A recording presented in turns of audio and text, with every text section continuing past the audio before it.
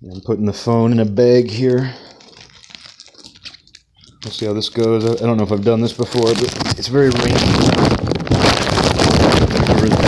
don't want to ruin my phone. It's got a crack in it.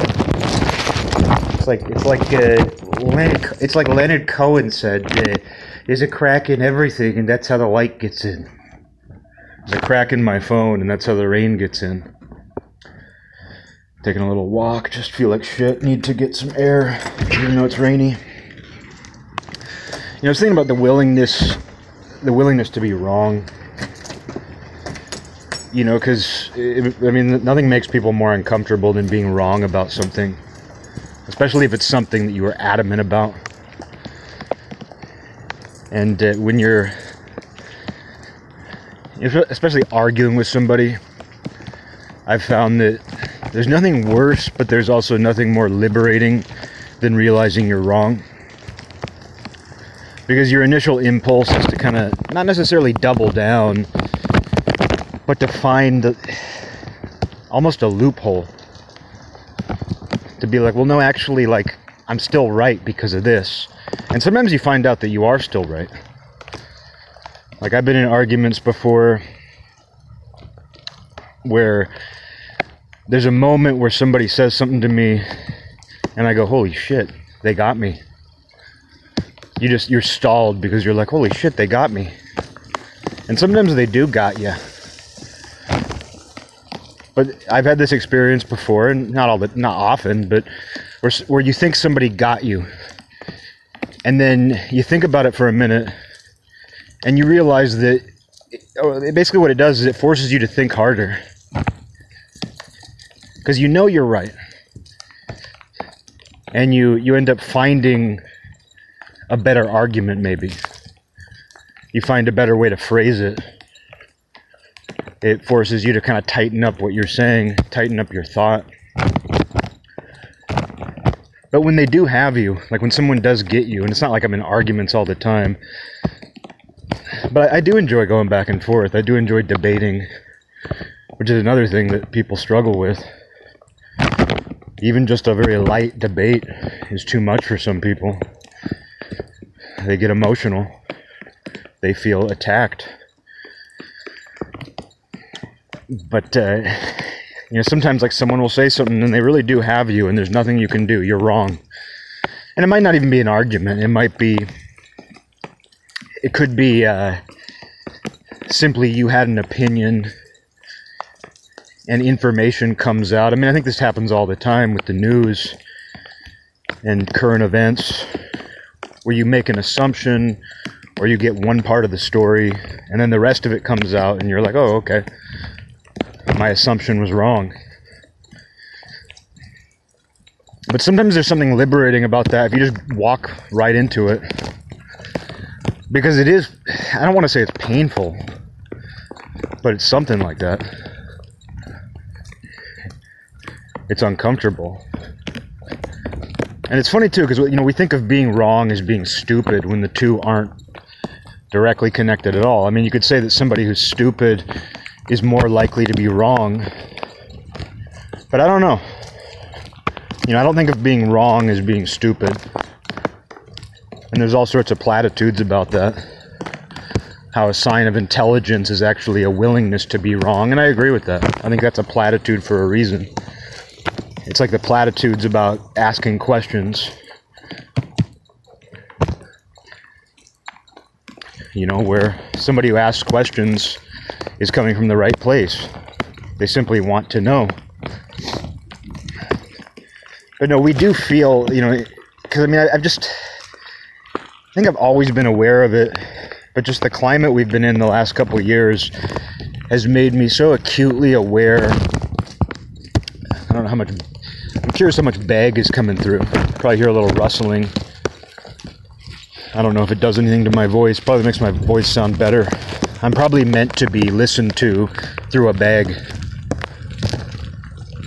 But the climate in the last couple of years, I've just noticed how much of people's thinking and how much of their dialogue revolves around I'm smart, they're stupid. And when I'm really plumbing the depths and I read online arguments that other people are having, when I read online comments, which I find really interesting, I genuinely find that interesting, because these are people who are probably in a comfortable place, and they're probably in their house, they're probably settled down, and they're making the decision to argue with people. So they're doing this by choice. It's not like they're forced to. It's not like they're in a situation where they have to argue their way out of it. You know, they're choosing to engage in an argument online. That's why I find that interesting. It's totally voluntary. And I don't think they would even say that. I don't think they would admit that they're doing this completely by choice. It's like there's a magnetism to that. But, in watching that, it's amazing how much of that ends up revolving around I'm smart and you're stupid. And I'm not even stretching. That's like explicitly what they say. Like when there's a disagreement, how quickly someone goes, "You're an idiot. Listen, moron." And just speaking of online arguments, I think that the unraveling of society revolves around LOL. I've never used it. I don't have a problem with people saying LOL. I remember the first time somebody used it, I didn't know what it was. It was when I first got a computer. I mean, I think I had a computer for a couple of years, but it was, when I first started talking to friends from school on AOL Instant Messenger. I was talking to a friend of mine who was a little more seasoned, and I said something to him, and he said LOL, and I sent him a question mark, and he goes, "Sorry, just a bad habit." And I was like, no, I don't, the question mark's because I don't understand. Like, he thought I was giving him shit, because people used to do that. They probably still do. They used to be like, LOL, oh my god, like, that's so stupid. But, I legitimately didn't know what it meant. I didn't know any internet acronyms or anything like that. And so he assumed that I was like giving him shit about using LOL, when in reality I truly didn't know what he meant. And he was like, "Sorry, bad habit." And I go, no, what does that mean? And he goes, "Laugh out loud." I still didn't understand. I didn't understand that that meant like I'm laughing out loud. It still took me a minute to kind of process what he even meant. But you see where that one really took off. It's incredible how much that took off, considering how stupid it is. Speaking of stupidity, not that people who say it are stupid, just that, I mean, the acronym itself looks stupid, LOL, LOL, and then the fact that it means laugh out loud, it's silly. It's amazing that it took off, and it's, the most popular and enduring internet acronym, internet shorthand. Crazy. But, with how long it's been around, I see it more often than not used passive-aggressively. I see it more often than not these days. I see LOL used in arguments.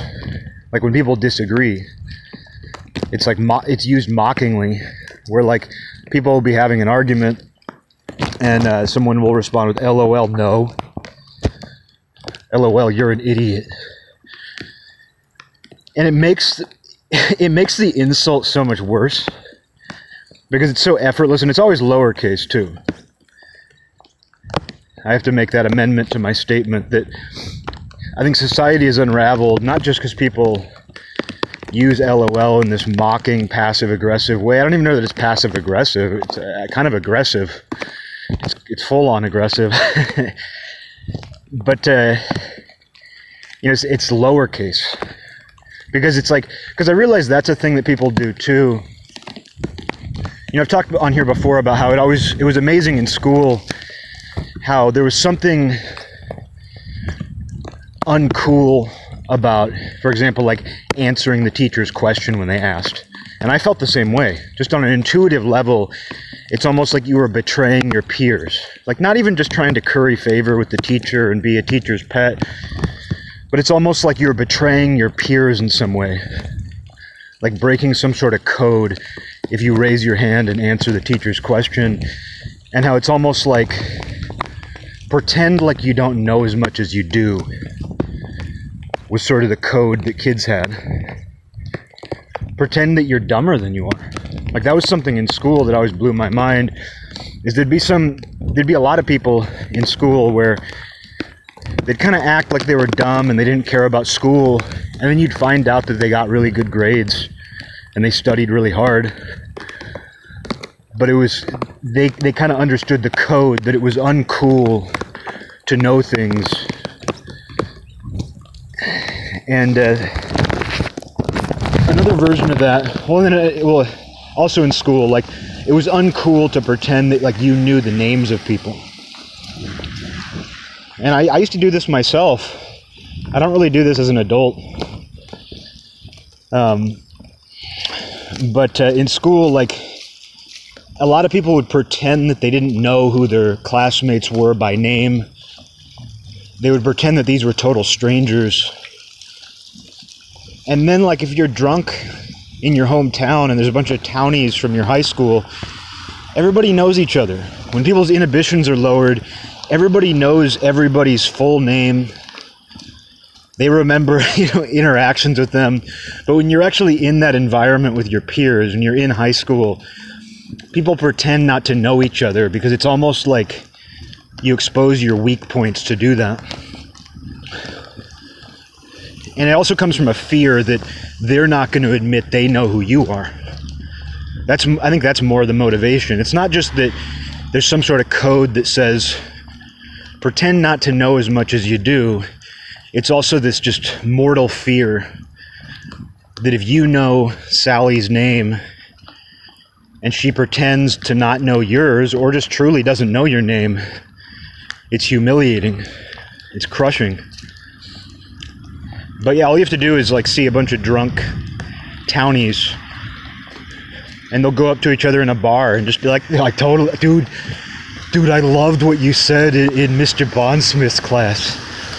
Dude, remember when you said blah, blah, blah in Mr. Bondsmith's class? Like, dude, that was so funny. Oh, and you have a sister too. People will do that when they're drunk. Their inhibitions are lowered. But when you're actually in high school, you kind of you pretend not to know people. It's kind of like that effect of seeing an acquaintance at a grocery store. And last week you had a conversation at the bar. They're a friend of your friend and you don't know them super well, but you were introduced to them and you had a drunken conversation at the bar, and then you see them at the grocery store a week later and you avoid eye contact. And I mean, sometimes that's because, like, you just don't want to get sucked into a conversation, or you just want to stay in your lane because you got something to do, you got some shopping to do. But a lot of that's the same thing I'm talking about here, where it's also like there's this mortal fear. Like, if you admit that you're aware and somebody pretends that they aren't as aware as you are, or that you're more aware of them than they are of you, it causes you to, recoil. It feels like death.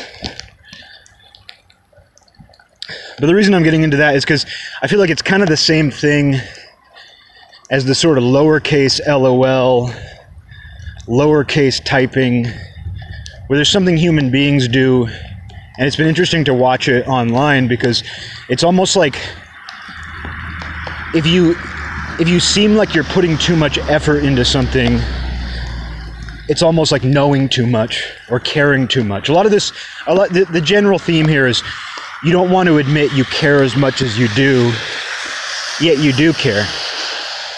That's why there's something kind of dishonest about all this, is that we live these lives where we don't want to let on that we care as much as we do. Because people will use that against us. And I mean, going back to arguments, like when you're in an argument with somebody, they've lost the argument when they say, dude, I can't believe you actually care that much about this. I mean, that's murderous. When someone's done that to me, I want to kill them. I have this memory of, I had to take the city bus to this film class when I was in junior high. See, I remember everything. Be careful about me, I remember too much. But I had to take this city bus to a film class in junior high with a couple friends. We got signed up for this film class. It was during the summer. And these two friends would always team up. They would always team up. One of them was very much the subordinate. Like, one of them was a guy where he was just good at being a human. He was actually the same guy who introduced me to LOL, funny enough. LOL. But, he was a very charismatic, confident guy, and like this other friend was just totally his lackey. And so as a result, like, if me and the more charismatic guy, if we would get into arguments, which we would a lot, he was a very smart guy, and he was fun to argue with, actually, the lackey would always take his side, which is always the worst. Like, you respect the person who's confident and will challenge you. But when there's a lackey involved, again, it's just infuriating. But we got into this argument because, like, we were talking about something, and I used the word Celtic. And one of the dudes jumped on me, and he goes, "It's pronounced Celtic."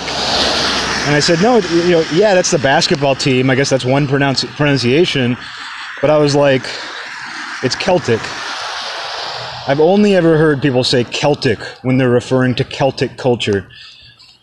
But but it goes back to what I've said before about, bullying and kids giving each other shit, even friends giving each other shit. The example I always use is, it's like, if the ice cream man comes by and you're with two friends and they both get the rocket popsicle and you get the purple grape popsicle, they're going to give you shit about that. They're going to be like, "Oh, you got the purple popsicle, huh?" Not even because purple's gay or anything like that, just the fact that you got the purple popsicle. It's why I say, like, yeah, you can stop kids from bullying each other about being fat or skinny or ugly. But as soon as you stop them from doing that, they're going to give each other shit about something else. And so this was exactly that on the bus, where I used the pronunciation Celtic. Who knows what we were talking about? The thing is about these kids is, like, we had interesting conversations on this bus. And I said Celtic, and then he was like, "It's pronounced Celtic." And they just went at me about it because they could. And the lackey, like, he had no business in the conversation, but he, of course, backed up the other guy. He was like, "Yeah, it's Celtic." And it was like, for part of the bus ride, it was just us arguing about how you pronounce Celtic. And it was so infuriating, which was their entire point. That's what they were trying to do, is piss me off. But I got home and I looked up Celtic. I found, like, a pronunciation guide, and I sent it to the lackey. Like, he was online, and I remember I sent him the link, and I was like, "Dude, see? Celtic." And he goes, "I can't believe you cared enough. I can't believe you cared enough to look it up and send that to me." And it was just, I could have killed him. I could have strangled him. Because it was like they cared enough to needle me for half of a bus ride from Seattle. And I showed them that, hey, look, Celtic. And I can't believe you cared enough. And you see that all the time. And it's like, people use another person's effort against them. Because sometimes people do try too hard. Sometimes putting in too much effort is bad. Like, sometimes someone cares too much about something unimportant. But, like, we're afraid of letting people know how much effort we put into something. And part of that is because people will use that against us. And I've noticed this with internet arguments, because I see where there's a lot of people, like, they're engaged, like, they're voluntarily engaging in a pointless argument, but while doing that, which takes effort, they're allocating their mental resources to doing that. They're not multitasking, because if you're sitting there typing, that's where all of your focus is going. You can't argue and multitask online at the same time. But I see where people, they also try to communicate, that, "Oh, I'm not putting as much effort into this as you are." And it's sort of like a trump card. It's sort of like a way out. And when I notice people use this like lowercase LOL dismissively or passive aggressively, it's sort of a form of that. It's like, I don't actually care. It's like Melania. I don't really care, do you? That was amazing. Amazing. Putting that on the back of her jacket, amazing. I don't really care, do you? But that's kind of what people are trying to communicate. Like, I don't really care. I care enough to be mean to you, but I'm going to try to do it in a way that indicates I'm putting no effort into this. And you notice that all the time. Like, I notice it not just when I'm looking at these internet arguments, I notice it in just tons of interactions people have where people try to use like, oh, I don't actually care. I'm not actually putting effort into this. LOL, do you really think that? LOL, you're an idiot. And I was thinking like how infuriating that must be to be on the receiving end of that. Like if you're arguing with somebody and they just say like LOL, blah, blah, blah, they probably feel the same way I did when that kid was like, I can't believe you cared enough. So there's a lot of this focuses on effort and intelligence, where we want people to think that we're not putting as much effort into something as we are, unless we're trying to milk that. Like, I worked so hard to get to where I am. That's when people milk effort or even exaggerate it. You always know somebody probably hasn't worked that hard if they say that. I've worked so hard to be where I'm at. They probably haven't worked that hard if they're milking it that way. But human beings, man. And but it's like effort and intelligence are ideas that we are constantly consumed with. It's like sometimes you want to exaggerate the amount of effort you put into something because that means you worked hard and you deserve it. But at other times we want to act like we didn't put any effort in and we didn't care because that makes us weak. That not just makes us weak, but it exposes our weak points to other people. Because caring and putting too much effort in exposes your weak points. People can point that out. They can jab you there. And you see that a lot in dating. I mean, everything I'm saying here is magnified when it comes to dating. Where you never want to come across like you're putting too much effort in. And that's where all these little games that men and women play come from. It's like whoever seems like they're not putting as much effort in wins. And if you try too hard, oh boy, you try too hard, and the other person notices that, they know. They'll take advantage of that.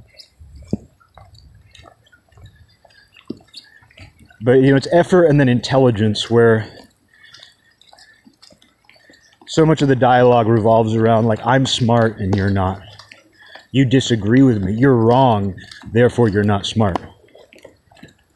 Because we equate being wrong with being stupid. And maybe on an informational level, I mean, like I was saying, it's like maybe stupid people are wrong more of the time. But a lot of it also is, it's like, who are you? Are you some source of original information? Are you the person who's discovering everything? Chances are, when you're right, you heard it from somebody else who heard it from somebody else. Like, how often are you actually right because of something you discovered or you came up with? And in this age of trust the experts, that's magnified. When somebody's like, I'm smart and you're stupid, what they're saying is like, I know I know which experts to trust and you don't. You're listening to the wrong experts. Which ends up becoming like this my dad can beat up your dad kind of thing. And it's not like there aren't real experts who know about a subject. But, these arguments are often about issues that really, don't have a single expertise. there are conflicting opinions, but it's like basically whatever the consensus is of the people that you agree with or trust. And when you do that, like when you have your own experts who you support, how often is that actually because of the information they're communicating? And how often is it just because like they signal the right things? Or you feel like they're the experts of your tribe? And that's what a lot of this is. It's like everybody has their experts, and each tribe has its own experts, and so it's basically like my experts said this. Your experts are wrong, therefore you're wrong and you're stupid for trusting those experts. Which I try not to get into that. You know, I try not to play that game of like, oh, I don't trust your experts because I have my experts. You know, I don't need that to feel the way I feel about things. But we do equate being wrong with being stupid, and when we are wrong, part of that fear, part of the mortal fear of being wrong is that we think it makes us stupid, or we think that other people will think we are stupid when we're wrong. But you have to have a willingness to be wrong, and it's liberating to just walk full force into being wrong sometimes. And you know, because I mean, that's truly the only way to learn. Again, we're getting into platitudes. But that is the only way to learn, is to be wrong about things. Because when you're willing to be wrong, you are willing to learn. Put that on your wall. Frame that one. And, you know, the thing about intelligence, though, you know, as silly as it is, this whole idea that, you know, because, I mean, this has been going on for years, long before the current state of the culture war. But for many years, I've been hearing the idea that measuring IQ is bigoted, that there is a cultural relativity to intelligence and how we define intelligence based on the culture we live in. And you know, what's funny is I actually agree with that to a certain degree. The way that we define intelligence and emphasize the importance of intelligence as it relates to IQ, academia, STEM, data, there's a lot wrong with that. And it's always this revelation for people when they realize, oh, like, some blue-collar plumber is the smartest guy I know. Because our culture revolves around this idea that IQ and academic performance is the definition of intelligence. When the reality is it's not true at all. You know, I mean, what it is it's like intelligence and IQ applies to specific tasks. And we might live in a society that's become dependent on those tasks, but it's not what life is all about. Life doesn't depend on those tasks. You know, people who are good at science are thought of as essential to our society when they're really not. They have a function.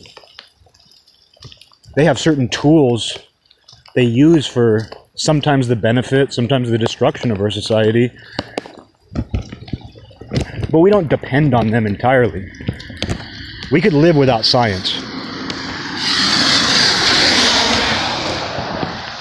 And if you need a plumber, well, it doesn't really matter if he understands science or not, because he has certain skills and tools available to him based on those skills.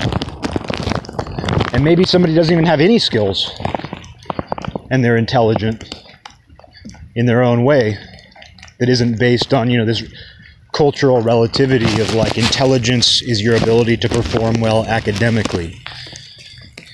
It's your ability to process abstract ideas.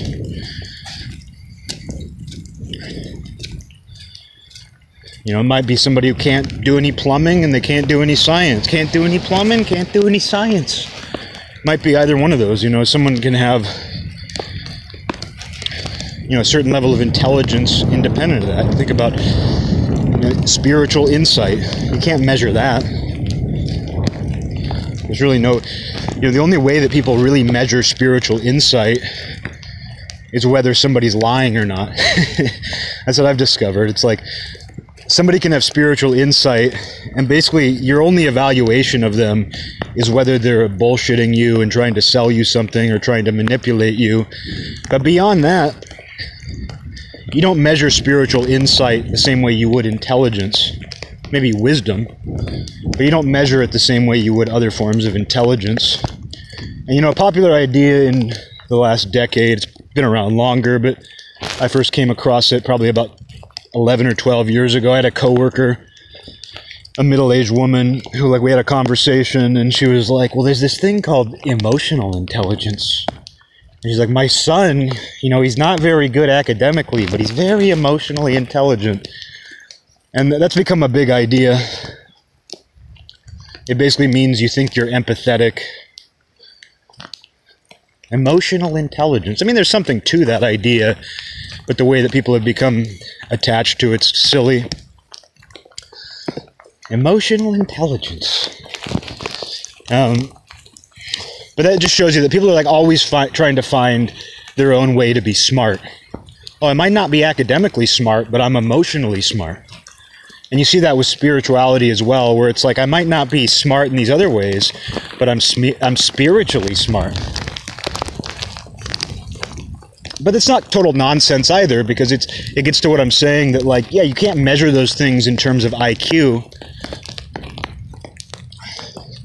And some people are adept. Some people do have something to offer in that way. You just can't get too invested in it and try to define yourself based on that. And so that idea that IQ is culturally relative, and I mean the issue I have with that idea, the way it's presented, is that IQ is racist. I reject that. But we shouldn't define everything based on IQ measurement. It's just that people with high IQs are good at certain things. And I was listening to Terence McKenna the other night, and I can't remember the exact analogy he used, but he was talking about science, and I agreed with him wholeheartedly. His take on science was great, because I relate to his perspective, because Terence McKenna isn't anti-science. He's not against the scientific process, the scientific method. From what I gather, Terence McKenna was very interested in science. His brother, too. But he was talking about science, and yeah, again, I don't remember the exact analogy, but basically the way he put it, the way I interpreted it, I think he might have said it was a tool, which, obviously I agree with. But the way I see science is it's a certain form of software. Science is a certain form of software that you use for a specific purpose.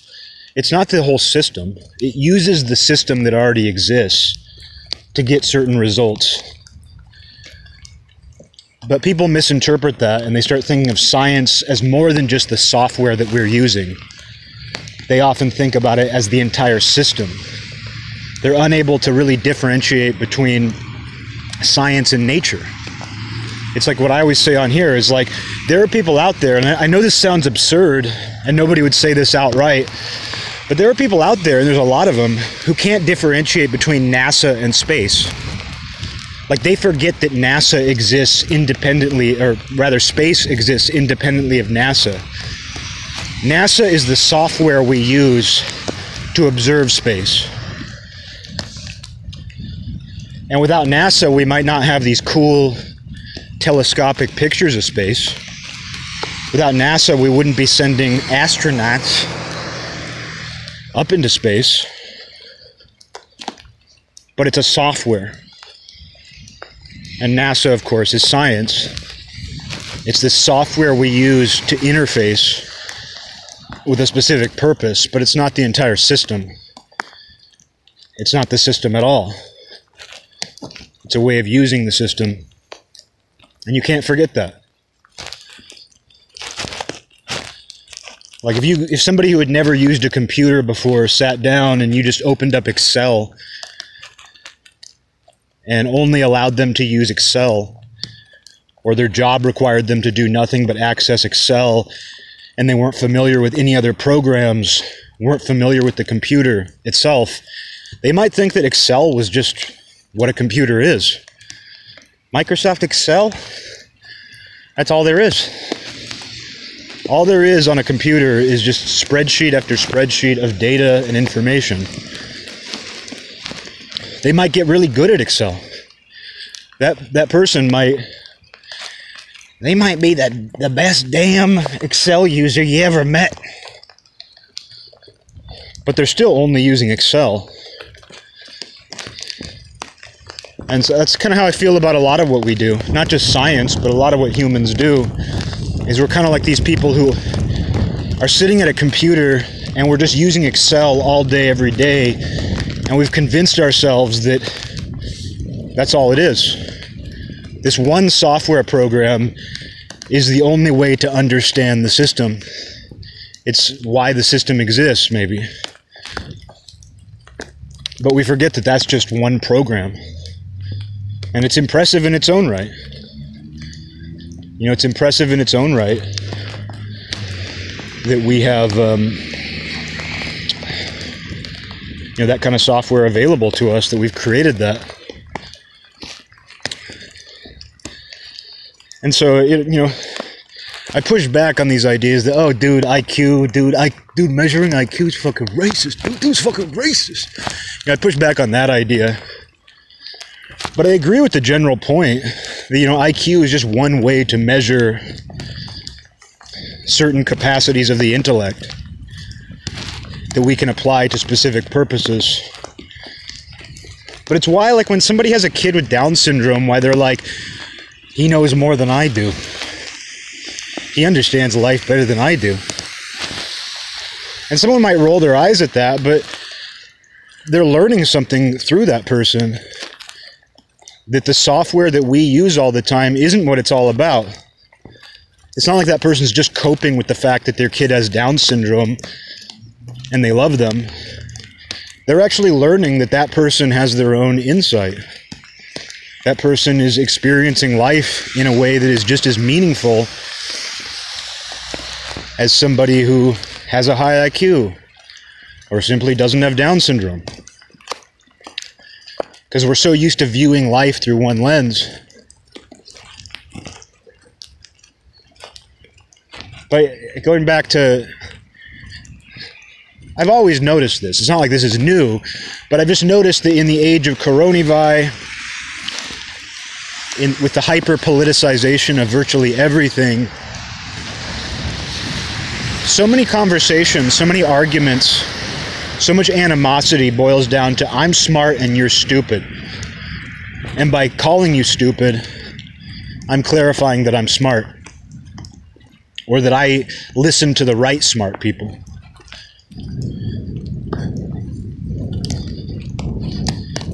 And it's like we don't seem to have a framework away from that. We depend on that for meaning, because our sense of meaning comes from this idea that either I'm smart or I know where to find the smart people. I don't sell drugs, but I know the drug dealer with the good shit. That's kind of what this trust the experts thing is to me as well, where it's kind of like saying, I know the drug dealer who has the good weed. Used to hear that, and sometimes it was total bullshit. Like back when I was a teenager and in college, you'd meet somebody who would like hook you up with their drug dealer and they'd be like, dude, he's got the best shit. Dude, he's got the fucking best shit, dude. And you'd buy the weed and, it was weed. But it's not like it was truly any better. And I mean, the dealers themselves would say that, like, dude, I got the best shit. That's kind of what it reminds me of when people are talking about, trust the experts and I know the right experts. I listen to the right experts. It's sort of like saying, like, I know the dealer with the good shit. I know the dealer with the good shit. That's how I feel when they say it. Because it is giving them a high. When somebody feels like they're listening to the right person or they're getting the right information, it might not be a dopamine hit, but it kind of contributes to this like state of like mental highness or, it does kind of elate them. Their ego, if nothing else. Like, even if they don't get an actual dopamine hit from listening to the right people. They certainly get it when they're confronted with somebody who disagrees with them and they get to feel right. Because that goes back to like feeling wrong and why we're terrified of that, why it's so painful to be wrong, is because it's a dopamine crash. You know, it's this dopamine crash. 1 second here. 1 second here.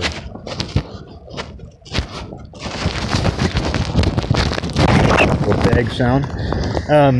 You know, when you realize that you're wrong or that somebody like gets one over on you, you crash, you sink. But when you get one over on someone else, you get high off that. You soar. But it's funny because, you know, sometimes you don't. Because, I mean, I know, speaking for myself, sometimes when I'm right, I feel worse. Even if it's a matter of principle, like even if it's not a matter of getting the right information. Just gotta make sure it's still working. We're still working. Still recording. But, you know, sometimes it's not even about information. It's just about like a matter of principle. Like I think back, there's that comedian Duncan Trussell who I used to listen to. He's kind of lost me in the last couple years, but I like Duncan. I've never heard his stand-up comedy ever. Never once seen his stand-up comedy, but years ago I listened to a lot of his podcasts. He's very into some of the same spiritual subject matter. I like him. He's a good guy. But he was talking about a fight he had with his girlfriend many years ago where she wanted to put a Bob Dylan poster up on the wall of their apartment. And he didn't like Bob Dylan and didn't want to live in an apartment with a Bob Dylan poster on the wall. I feel the same way. It's not that I hate Bob Dylan, but I don't want to live in an apartment with a Bob Dylan poster on the wall. I completely understand where he's coming from. And he said it turned into this big fight where he's like, you're not going to put a Bob Dylan poster on this wall. And they got in this fight about it, and he won. And he said he looked in the room after their argument, and she had already put the poster up. That's why they were fighting. Like, she just put a Bob Dylan poster. I mean, I think family meetings are bullshit. And families who have, like, family meetings are a nightmare. I mean, I had a girlfriend who had, like, 3 roommates, and they would call them family meetings. And as you can imagine, it ended up being a bad fucking environment. Horrible. That's just how I know that I'm fundamentally different from some people, because there's a certain sort of person who likes the idea of that. There's got to be another way to communicate this information other than a family meeting. But anyway, you know, if there's one purpose for a family meeting, I think it would be, hey, I'm thinking about putting a Bob Dylan poster on the wall. Let's discuss this. But, you know, Duncan was talking about how she just put it up. And he was like, that's not going to be on my apartment wall. I'm not going to live in a place with a Bob Dylan poster on the wall. And they got in this big fight, and he won. His principles won out. But he said after the argument, he looked in the room and he saw her very defeated. Her body language was very defeated and downcast. And he saw her taking the Bob Dylan poster down from the wall, and he thought to himself, I'm a monster. What kind of monster am I? But you know, I understand it though. I mean, that's just like one of the one of the dilemmas of being a person. Because it's like, if you love someone and they're a Bob Dylan fan, you want to let them put a Bob Dylan poster on the wall. You want that to be okay. But the reality is, you just have certain principles, and you can't allow it. But then when you see them with this downcast body language, this downcast look on their face, like watching her take the Bob Dylan poster down, like almost voyeuristically, yeah, you feel like a fucking monster. And I've been in that situation so many times with different people for different reasons. And that's a matter of principle. Like, that's not something, like, there's no rationale. It's like some years ago, my sister bought me that Metal Cats book for Christmas. I think it's called Metal Cats. And it's pictures of guys in metal bands posing with their cats. And I mean, I hate that shit. But you know what? I wasn't, my sister was coming from a totally normal, rational place. And she was doing it because she loves me and thought I would like it. Like, in my sister's mind, Eric loves cats and he loves metal. Why wouldn't he appreciate this? And I didn't say anything to her. My mom taught me as a kid, like when I was a little kid and I first started having birthday parties, she told me beforehand, she's like, if somebody ever buys you something and either you don't like it or you already have it, pretend that you don't have it if you already have it. Or if you don't like it, just pretend you like it and thank them and be nice, because it's not about you. The idea isn't it's not like somebody giving you a gift. It's very easy to think that's all about you and what you like. She didn't elaborate on it, but this is what she was getting at. And she and I talked about this same idea later in life before she died. But it's like, the idea isn't that they're giving you a gift. Just like, yeah, they're doing it because they like you and they want to show that. But it's also about them. And it goes back to that idea I've talked about on here before, where like enlightenment isn't about the person giving something or the person receiving something. Enlightenment is in the exchange. And so like that person giving you something, it's not about you, it's not about them, it's not about what you're receiving. It's about the exchange. Which is why, like, sometimes somebody will give you something and they're trying to manipulate you. They're trying to kiss your ass. They're trying to do something kind of suspicious. And that's why you don't feel good about it. That's why that is not an enlightened exchange. But when someone's doing something genuinely, they're giving you something because they genuinely want to give you something, it's about them as much as it is you. And even if you're going to give it away, even if you're going to,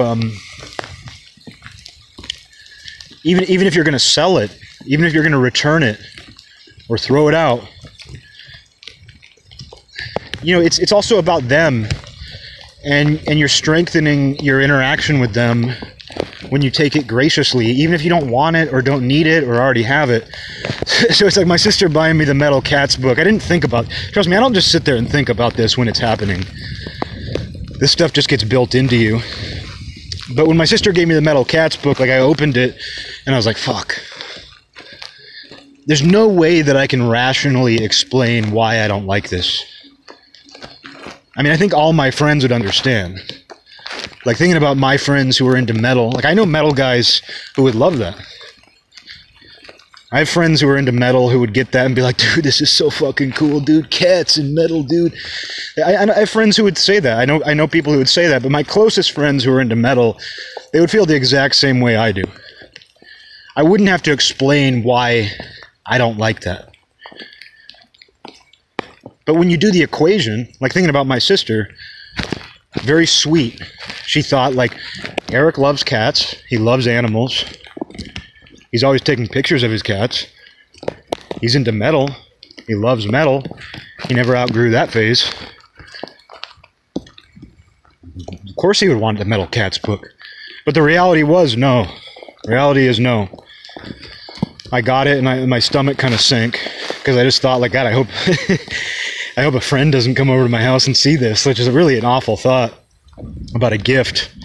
But, like, thinking about it rationally, it's like a matter of principle. Like, that's a principle I have. There's something about, like, that kind of humor. Like, when people approach metal that way, it kind of plays into, like, heavy metal jokes.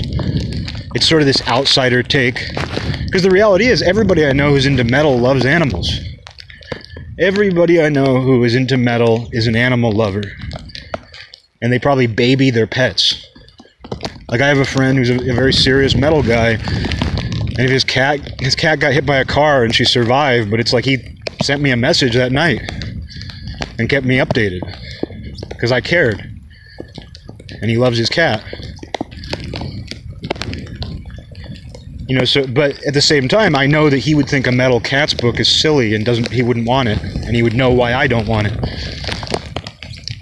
But the equation that my sister, just intuitively did, which is like, Eric loves metal and he loves cats.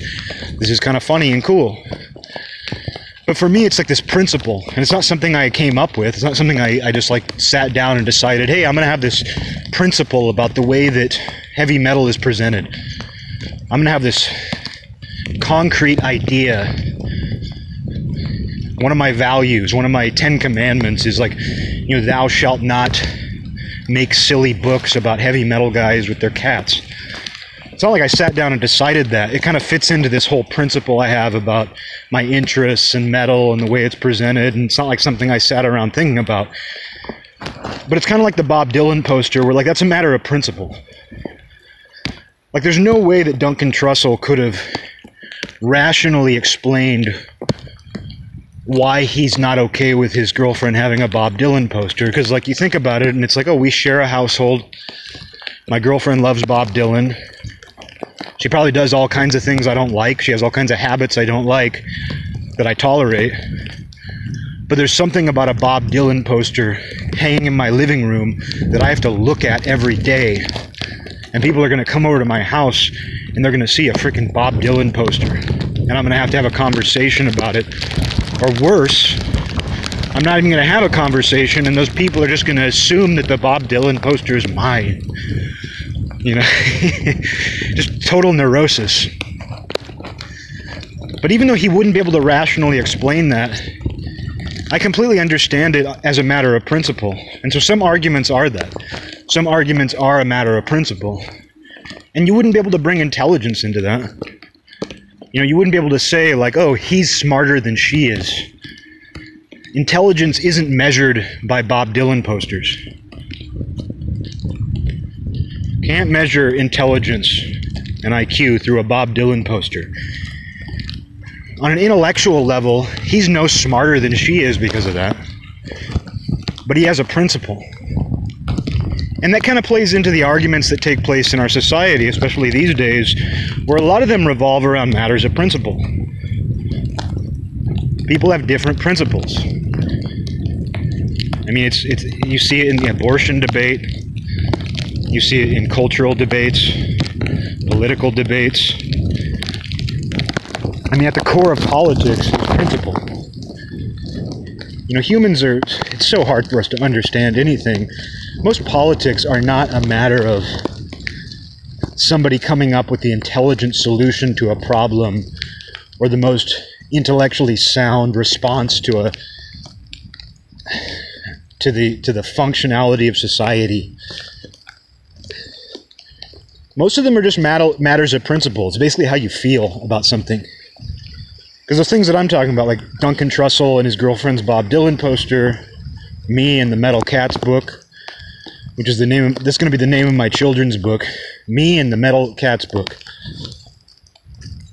It's about how gifts aren't about the item you're receiving. It's my children's book about how gifts aren't about the item you're receiving and how enlightenment is in the exchange. And you need to honor that even if you don't like the gift. But no, these are matters of principle, and what principle comes down to is, yeah, there's probably a rationale for it, but a lot of it is just intuitive. A lot of it is just how you feel. And that's where a lot of the political divide comes from, is like people feel different.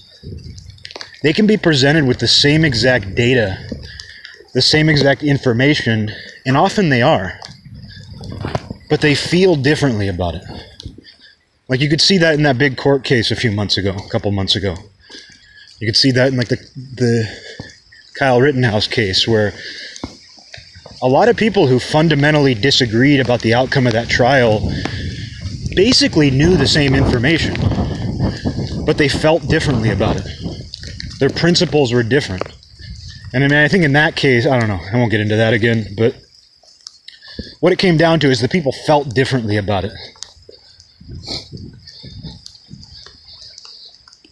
And what's bizarre about that, though, is that people have these disagreements over how they feel about things, and those form the principles they have, and they feel very strongly about their principles.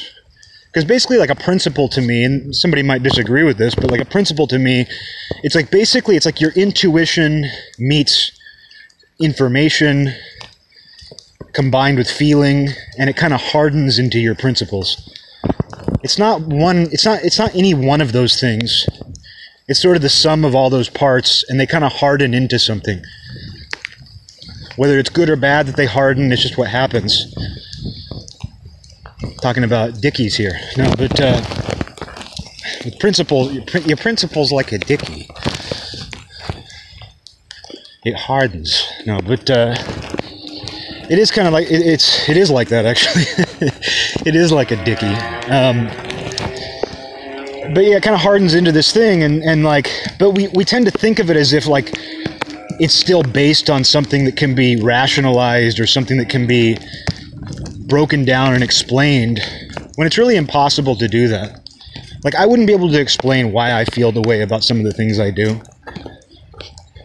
And I try to think about that sometimes because it's good to do. You keep yourself in check. You make sure that you're not doubling down on something that's actually unimportant to you or something. You make sure you're not wrong. You have to continually make sure you're not wrong, which is why it's good to be willing to be wrong. But like, when we're having these arguments, because like oftentimes when I see these arguments between people online, or even hear like the things people will say, it's not even just arguments, but in the age of social media, people will just make statements that are kind of incendiary and argumentative in nature. They're arguing with phantoms, though. It's still even if you're arguing with a phantom who doesn't actually exist, it's still a phantom. And like a lot of when people say something, when they give an opinion on social media, they're imagining a person. And it might be somebody they actually know, but it's more likely some sort of phantom composite. And so when they say like, oh my God, can you believe what these frickin' Trumpsfeld supporters think about critical race theory? They're so stupid. They're imagining a composite, and it might be based on people they know, people that they see out in the world, but they're kind of having an argument with those people when they say that. They might not be in a direct argument, but they're having an argument. But a lot of that stuff comes down to principle. And it's framed around, oh, these people are idiots. Oh my God, these morons. A lot of it's framed that way, but it really shouldn't be. People feel differently than them about it.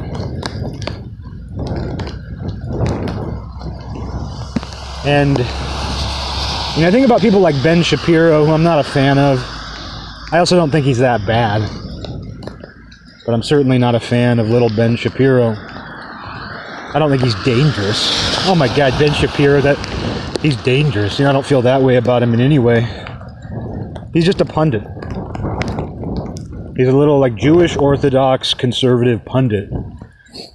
And I actually find him fairly obnoxious, but I don't hate him. But his whole like thing is the quote that he's famous for is, facts don't care about your feelings. Facts don't care about your feelings. And people love that. Like when he came up with that, I remember people were like, yeah. Because the idea was that, liberals only care about feelings. But what are we seeing now? What are we seeing from the left right now? The left are the ones who are these fact checkers. The left are the ones who are saying, trust the science. They're the ones who have these data-driven narratives. And right now, I would actually say it's the right wing who's more driven by feelings. But not really. Not actually. Because everyone is. And that's kind of what I'm getting at. Is that we feel something about facts. Like what I was getting at with the left being way more focused on like, trust the science. This is what the data says. Fact checkers say, it's not that that is actually any more fact-driven. It's not that that is any more data-driven. But we can see why when you frame things that way, it's not political. Whoever can take advantage of so-called facts will take advantage of them. And then they will turn around and say, hey, this is about facts, not feelings. So when Ben Shapiro was like, facts don't care about your feelings, at that time, the narrative was sort of like liberals are all touchy-feely empaths who base everything around emotion and how they feel, how things make them feel. That's why that was so popular with conservative types. Facts don't care about your feelings. But we can see where like whoever can use facts to their advantage, whoever can, manipulate the idea of facts and data to their advantage will do that. Because the reality is, nobody is driven by cold hard facts. Nobody. No political party is more fact-based than the other. Because they feel differently about facts, even if there are objective facts. The different political outlooks feel so differently about those facts, which is why a Democrat and a Republican could watch the Kyle Rittenhouse case and be presented with the same exact evidence, and it's not going to change how they feel about it. And that's video footage. Those are facts, as close as we can get to them. It's video footage, ballistics. It's all measured out for you in the court of law. But people still feel differently about it, because how do you interpret facts without your feelings? And you know what? Facts are actually meaningless without your feelings. Facts need feelings.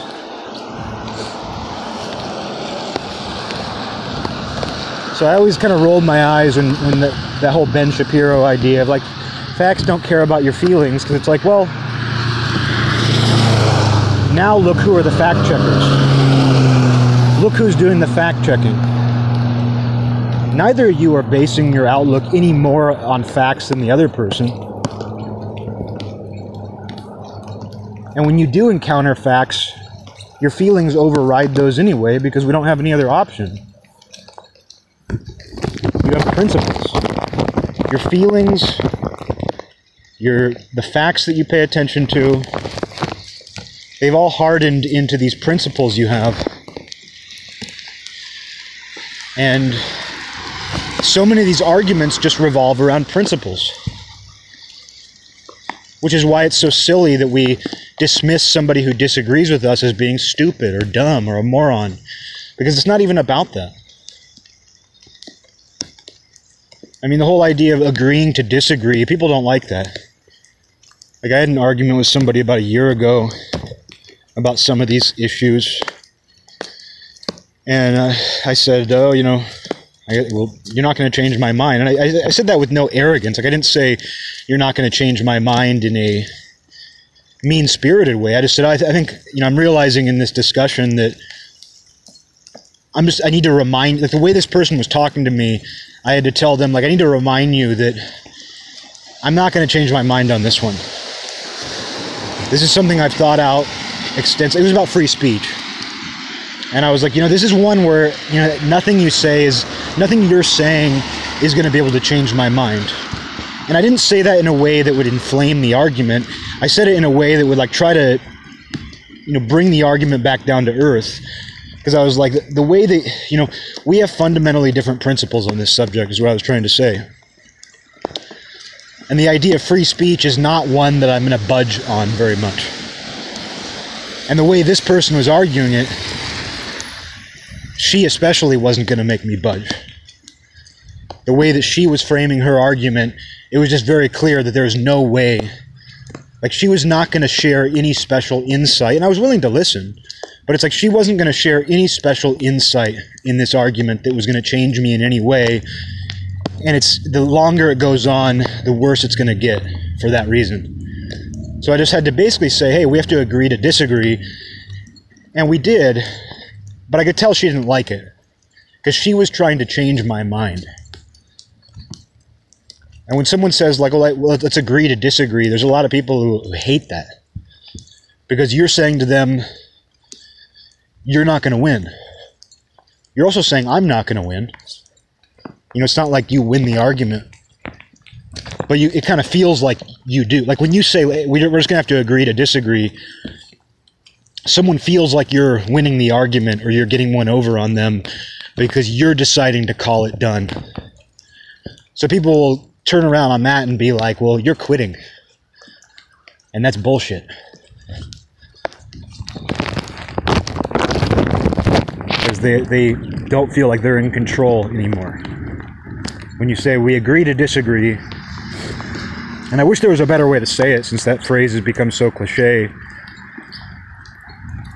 But when you say agree to disagree,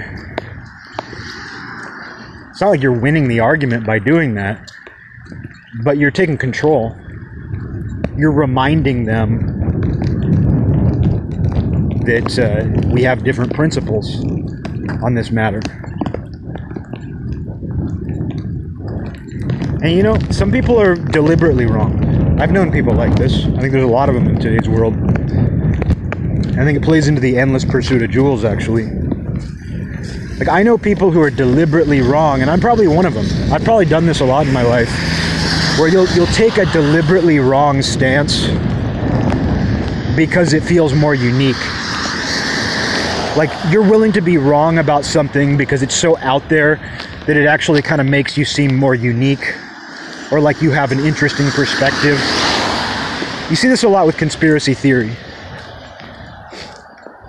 Like when people get into flat earth and things like that, I think part of the motivation is like maybe there's a certain kind of person out there who genuinely like hears about flat earth and is like, yeah. But there's a lot of people who get into that kind of as a half joke. It's like when you half joke about something and then you repeat that half joke enough that it becomes a quarter joke, and then it eventually is no longer a joke and you just believe it.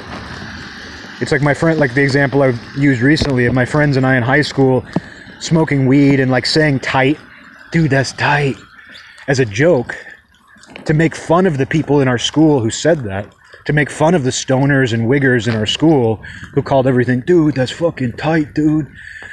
We did that as a joke to make fun of those people when we were stoned and would laugh about it, and then we did that a few times and then we started saying it.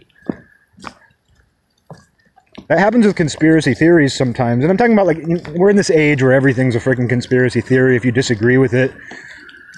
But I'm talking about, like, what we call classic conspiracy theories, which is like flat earth theory. And there's a certain sort of person, like, they get into that because, like, they think it makes them unique. And they know it's wrong. And I don't have a hardline opinion about the shape of the earth. I gotta say that. If you told me tomorrow that the earth is flat, I'd be like, cool. It wouldn't make any difference to me. It truly, I mean, like you think about how monumental that would be. It would be so monumental if tomorrow we found out the earth was flat. It wouldn't make any difference to me. It truly wouldn't. I'd just be like, oh, cool. Well, now I know. So I don't have a hardline opinion. Because I see, well, that's the thing too, is that like, flat earth wouldn't even be as popular as it is if there weren't people who were like, you are a freaking idiot and that's not right. It's the same reason I knew that Trumpsfeld was a legitimate candidate for the presidency in 2016. It wasn't when he announced himself, because when Donald Trumpsfeld announced himself as president, or as a presidential candidate in 2015 or 2016, nobody took it seriously. He didn't have any support from the established neocon Republicans. It was no different than any time some whacked out celebrity announces they're running for president. It sounded like a publicity stunt, especially because it's frickin' Trumpsfeld. He's an absolute publicity hound. And I still remember when I heard it, they were like, oh, Donald Trumpsfeld's running for president, and I was just like, in one ear and out the other, because I was just like, yeah, nobody's going to take that seriously. The reason I knew he was a legitimate candidate is when the left started hating him. I was having a conversation with my girlfriend at the time, and I was like, what about Trumpsfeld? And she had such a visceral reaction to it. And I started to notice that more and more. I would notice it online. I noticed more and more people on the left. I didn't know anybody on the right or on the center or independents who was like in 2015 or 2016, whenever he announced it, I didn't know, and I pay attention to people with those views and have some of them myself. But I didn't know a single person when Trumpsfeld, declared his candidacy who was like, you know what, I like him. I think I'm going to vote for him in a year. It was when the left flipped out about him. That gave him momentum, because the people who didn't like the left were like, you know what? It's upsetting them so much. They seem to have such a strong opinion about it, and they're driving me crazy. I'm going to support this guy. But Trumpsfeld, he didn't have support from the Republican Party. They were trying to do everything they could to drive him away. But what made him such a force to be reckoned with was the fact that so many people on the left started to lose their minds about him. And that legitimized him. There's this narrative that's gone on that's like, oh, he became so popular because he riled up the white working class. I don't believe that. I mean, that ended up happening. But the initial momentum was very much based on the left's reaction to him. They legitimized him.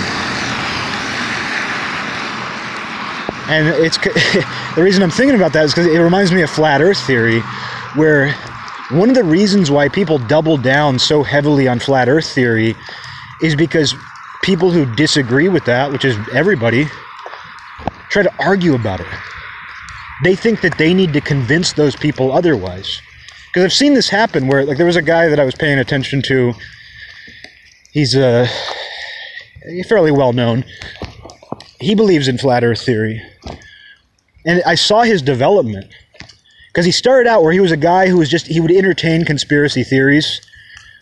He was one of those guys where he was in that niche, where he would talk about the moon landing, JFK, 9/11, a lot of 9/11 talk.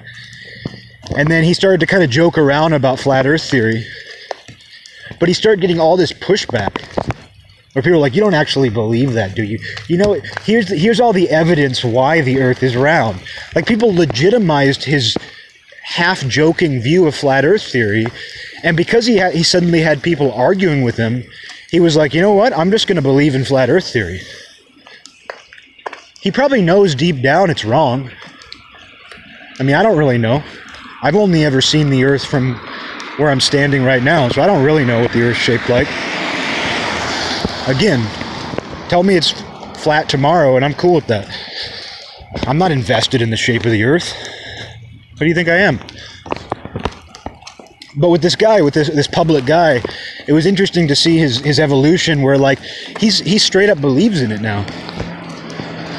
But a lot of it came from the pushback, where, like, it also makes you more unique.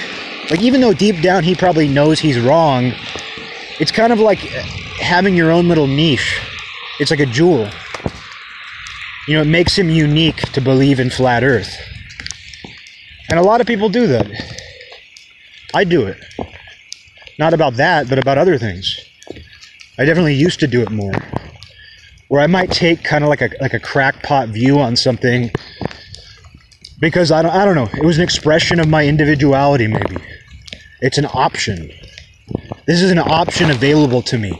I can take on this weird opinion on something. But you know what? Sometimes I've done that, and I've ended up realizing that it's right. I might be like, you know, I'm going to think about this because it's such a crackpot view.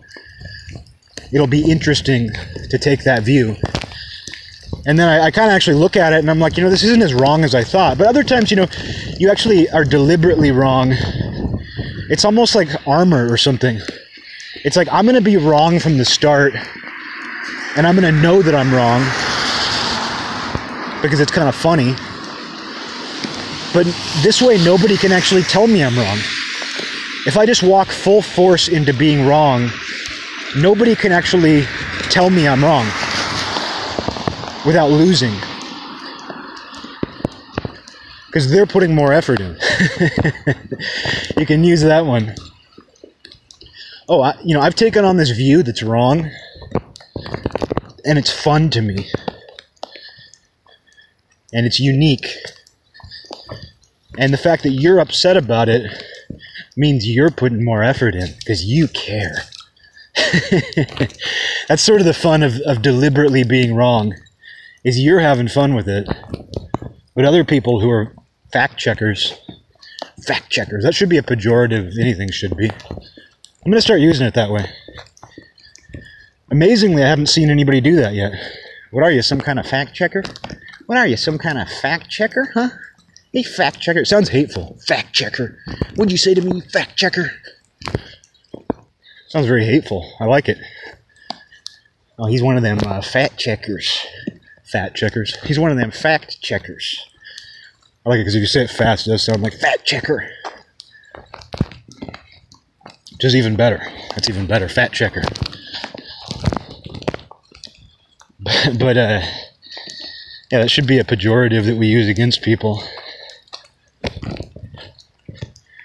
But when you, that's sort of the fun though. The fun of it though is like when you walk full force into being wrong, it's liberating and it can be fun. And people who take that seriously, who try to convince you otherwise, are going to lose no matter what.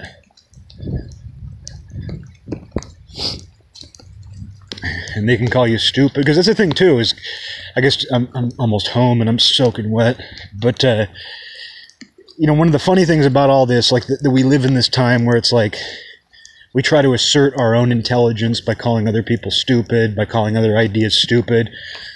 And as I've said before, it's like that's a sign that you have completely average intelligence, which is what people are scared of more than anything. When someone's like, oh, you disagree with me? LOL, you idiot. They're trying to communicate, like I'm part of the smart group. But if you do believe in smart and stupid and all that, and average intelligence, there's probably a low chance that you are actually at the higher end of the intellectual spectrum. There's a very low chance that all of these people who are calling other people stupid, there's a very low chance that they're that high on the intellectual spectrum. Chances are they're of completely average intelligence. And that's why they're calling everybody stupid.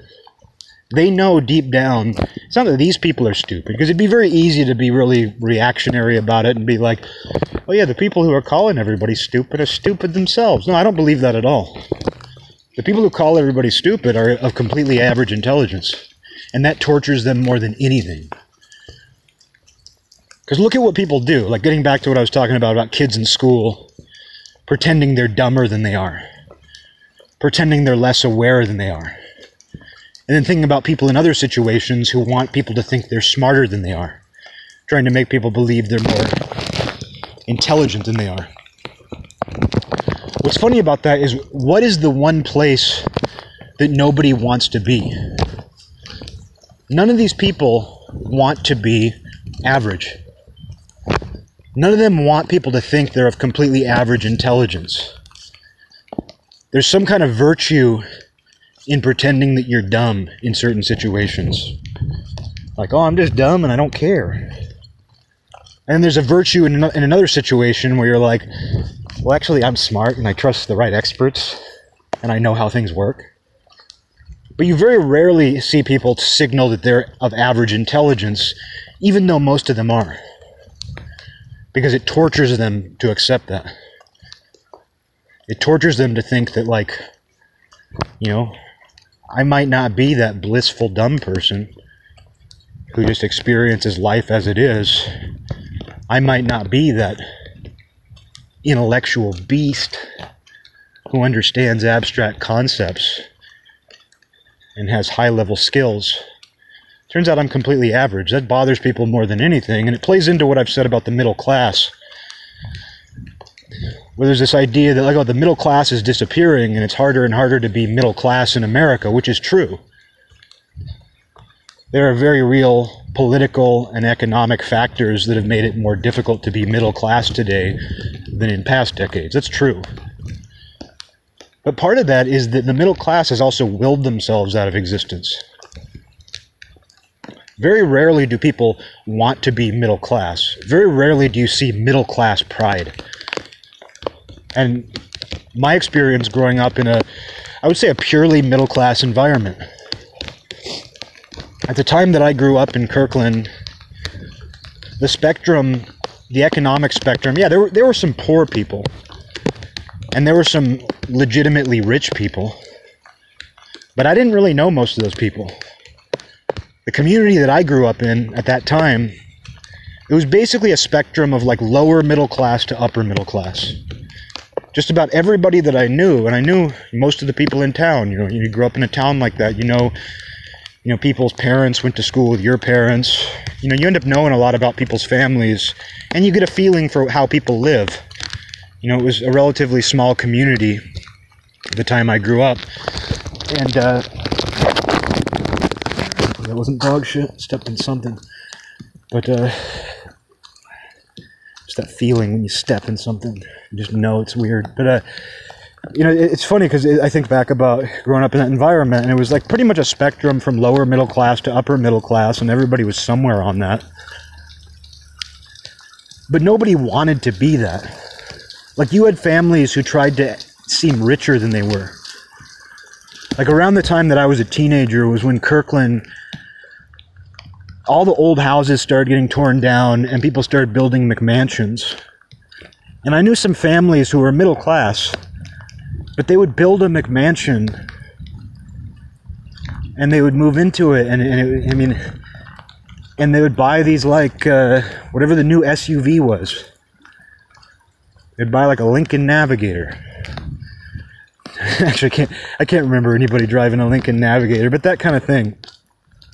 You know, people would buy these new fancy, like an Escalade or something, and they would build these McMansions. It wasn't that they were that wealthy. You know, maybe to somebody who lives in true poverty, they're wealthy. But it's like they were still like upper middle class, maybe at most. But it's like they wanted to give the appearance that they were wealthy. But then there were other people too who wanted to give you, they were middle class too, but they wanted to give you this impression that they were more working class or poor. They kind of used like, I worked for everything I got. They kind of used that platform, when in reality they had comfortable lives. And you see this a lot with teenagers and the identity crisis of teenagers and the way teenagers are just desperate for credibility, where teenagers in that environment, like growing up in a middle class environment in school, you really get to see this, because so many kids from middle class backgrounds in school either wanted to give the impression that they were wealthier than they were. You know, they would wear designer clothes, they'd go to the mall, to the expensive clothing stores, whatever those brands are called. Designer isn't what I'm looking for, but, you know, expensive clothes. They would signal that they have money. Even though they really didn't have that much money, they wanted to give the impression that they had money. But then you also had a lot of kids who were from the same backgrounds who wanted to give the impression they were tough, super working class, even ghetto. Like, I've talked so much about the Wigger phenomenon, but that was a part of it too. Where it wasn't just the kids who were full-on Wiggers, some of which came from poor, broken homes. I came to find out this one guy, though, he's dead now. My entire childhood, I thought this dude was from like a single-parent home. I figured he was like a latchkey kid, didn't know his dad, struggling to make ends meet. I found out after he died that his parents were married. He had 2 siblings I didn't know he had. Like, I saw his obituary and there were like photos of his family, and yeah, you never know what goes on behind closed doors, but it was like, for as, you know, as tough and ghetto as this kid tried to act, he came from a really normal, stable, middle-class environment with his parents together, and you could see their house and it looked nice. Again, that doesn't tell us the whole story, but he definitely wasn't from the street. And so that's what I'm talking about, though. And you saw it, too, with kids who got into their own interests. Like, the number of kids I know who got into punk and stuff, and they were middle-class kids, too. You know, so it's like the middle class sort of wills itself out of existence because there's no pride in being middle class, even though there's a lot to be proud about. There's a lot to be proud about if you're middle class. But people who are middle class often try to identify with people who are wealthier than them or people who are poorer than them. Like, the aristocracy is always proud of their aristocracy. Yeah, you have rich kids who pretend to be poor or tough. But there's a lot of wealthy people. Like, the brief experiences I've had with truly wealthy people who are like in a class of their own is they're fucking proud of being aristocracy. Even if it's like this pseudo aristocracy, the brief glimpses I've gotten of those kids, they're proud. Like private school kids, there's a lot of pride. And then working class people too, like they're very proud of who they are. Like, if they're legitimately working class, there's a pride to that. But the middle class doesn't have that. They're just sort of in the middle.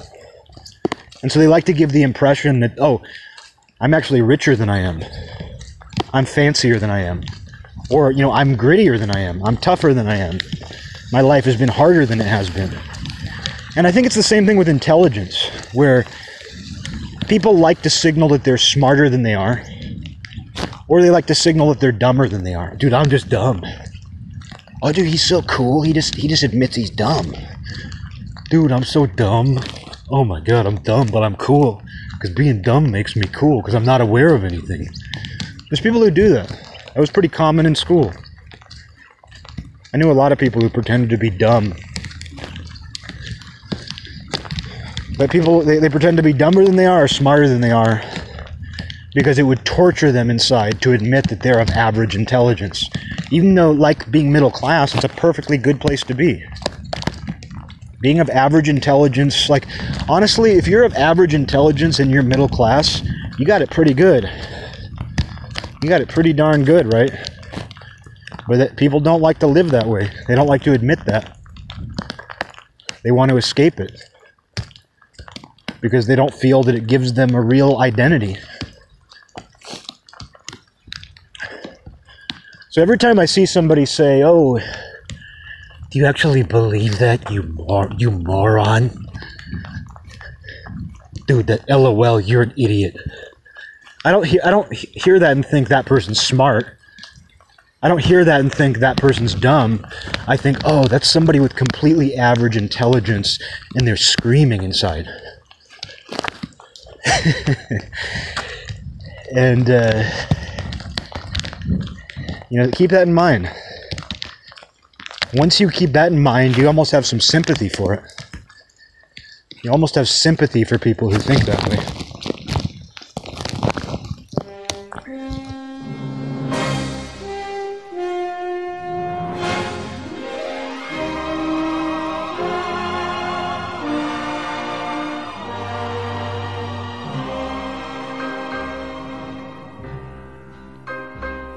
This land is mine.